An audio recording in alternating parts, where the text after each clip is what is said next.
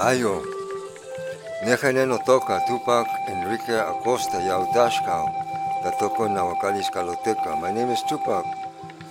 Enrique Acosta, they call me Huehuecoyotl. I'm known by Huehuecoyotl among my people of the East Kaloteca. I'm here in the treaty territories of the 1868 treaty that the Lakota Ocheta Nation negotiated and ratified with the U.S. government, and we're concluding a series of talks, a set of treaty talks with the folks that convene this conversation that's gathering here in the treaty territories that was presided over by the 1894 Sioux Nation Treaty Council, whose spokesperson, Charmaine Whiteface, we've been meeting in her home here in Rapid City for the last 3 days. And this message is a report and a message to the folks who might hear this testimony from what has occurred here over these last few days in the treaty talks, that you should know, that we should know, that the present generation should know, and the future generation should be made aware of the significance of what these traditions have for us in terms of the treaty responsibilities that we uphold still till today. And in this conversation about treaty responsibilities, there was two aspects to this conversation that had to do with that moment when, at a certain moment, things that were on the inside turned to the outside, and things were on the outside appeared on the inside. And that is the traditional village vision that we call the teachings of the Kundaranka, the teachings of the eagle, the teachings of the condor, and that describes the confederacy of all original nations throughout this continent, from the very tip in the south to the north, and it's described under the instructions that were given to the nations of the north under the eagle confederacies of the north, and the instructions that were given to the original nations in the south, the nations of the condor in the south, no? And this is known as the confederation of the eagle and the condor. And so in that confederation, in this confederation, we have a presence, we have a history, we have a memory, but we have a presence as well. And in this present moment, in this present time, in this territory of the 1868 treaty territories, presided over in the treaty talks that were convened by the 1894 Sioux Nation Treaty Council and coordinated by Charmaine Whiteface as a spokesperson for that council, we have also had treaty talks among ourselves. Yes, we are addressing the treaties that were negotiated with the settler state system, in this case the United States of America, but we also had conversations with our relatives from the Mapuche Nation in the south all the way in Chile, who have also treaty nations relationships with the Vatican, with Spain, and with the government of Chile. They do not identify as Chileans.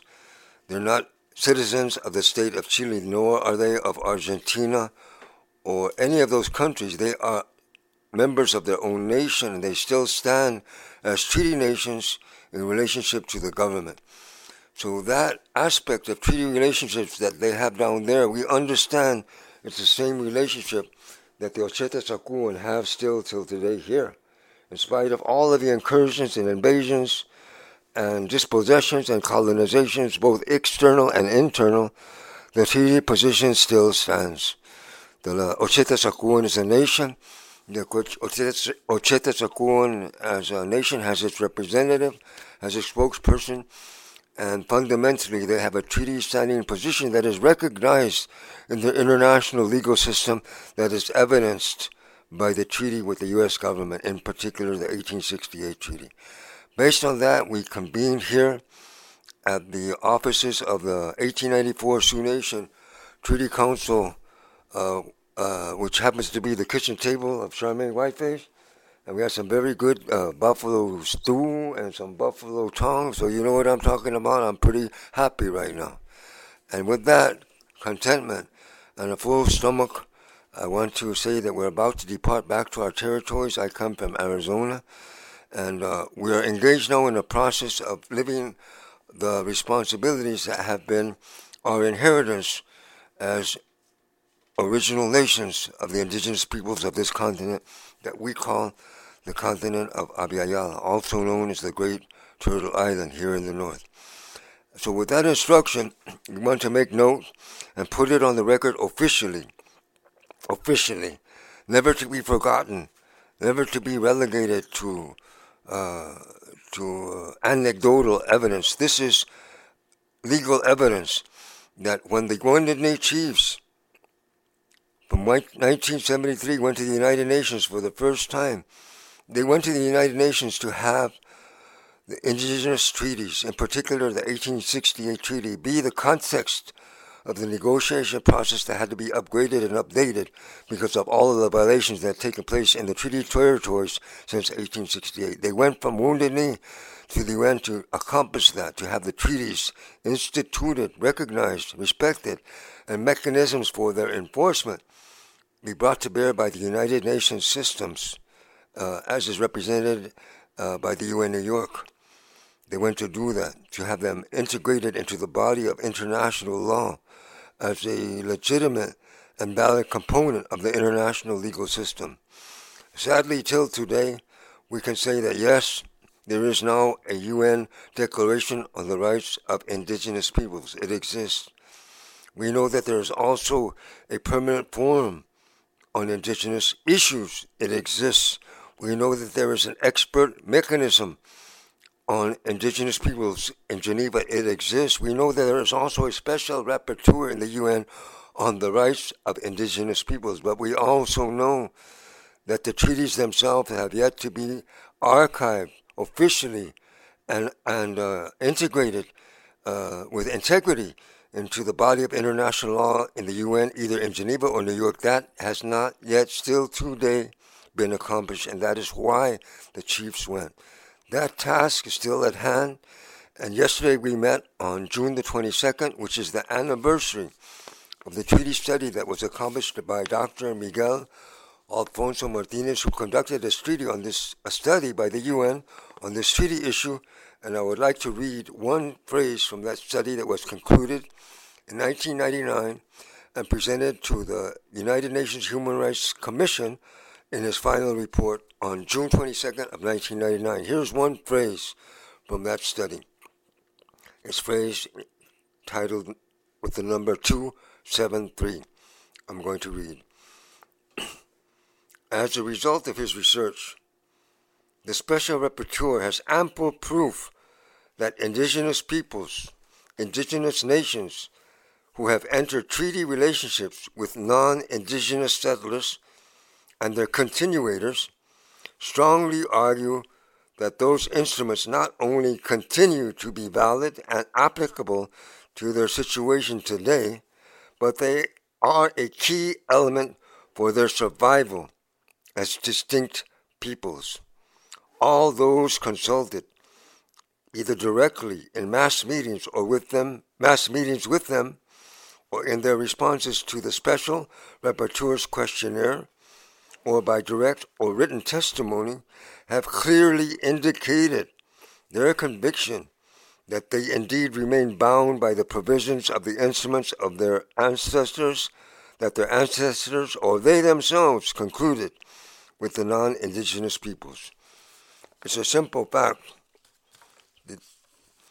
The UN Permanent Forum, the Declaration on the Rights of Indigenous Peoples, the expert mechanism, the Special Rapporteur on Indigenous Rights, that wasn't why we were sent to the UN. We were sent to have the treaties instituted, recognized, respected, and mechanisms for the enforcement of those treaty responsibilities and obligations to be the reality of a peaceful Huehuecoyotl relationship between the indigenous nations in this territory and the settler state systems that surround, in fact, invaded, in fact, are still surrounding and are still, in fact, invading. Therefore, on the anniversary of the treaty study of 1999, June 22nd, yesterday, we recommitted as confederations of indigenous nations in treaty relationships with each other under the teachings of the Kunduranka, the eagle and the condor, to re-emerge and present ourselves to the world community, to the national communities in each country, and affirm once again that this is our position still till today, and we will not be in consent with any effort, and we will challenge and bring to the world consciousness that the original Article 36 that was presented to the United Nations Human Rights Commission that dealt with treaty issues, the original article that was supposed to go into the UN Declaration on the Rights of Indigenous Peoples, but it was extracted and omitted.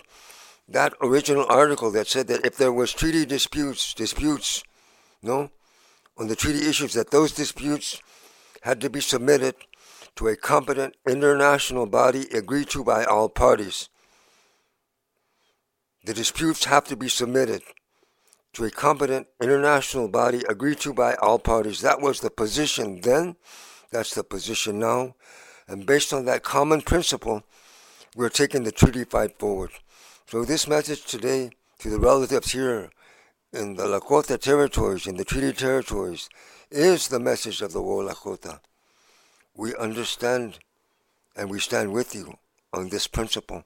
We share the understanding that this principle represents for us. We also have our own understanding and ways of communicating what we have been taught is the Wo Lakota teaching for our nations to have good relations with each other and our relatives and our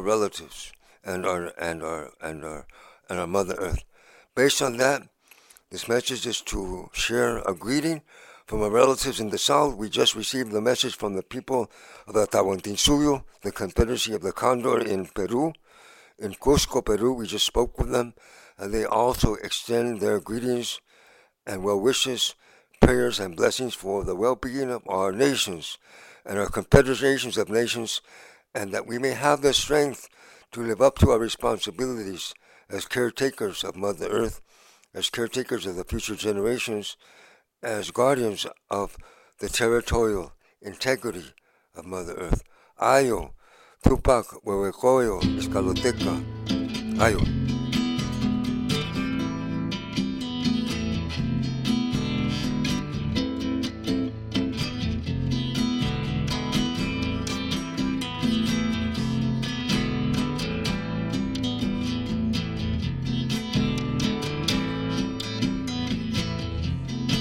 There were stars before the sky was turned black by smoke and war guns of alien armies who came to put flame to the land, searing scars of colonization, genocide, racism, and greed. The echoes still roar. Hollowed-eyed sockets of false reality still see those rockets, still stare into the gory red glare of scorched earth burnt air, burned to a stump, a corporate orange Kool-Aid trumped up version of white man's burning, claiming the throne of empire, gaming the land lust desire, marketing the electorate, commodifying the constituencies of white supremacy and modern day manifest destiny, against whom they stood. They stood in resistance, they stood in rebellion, they stand in regeneration. They, who are we, indigenous peoples, understood. The stars will return in the sky.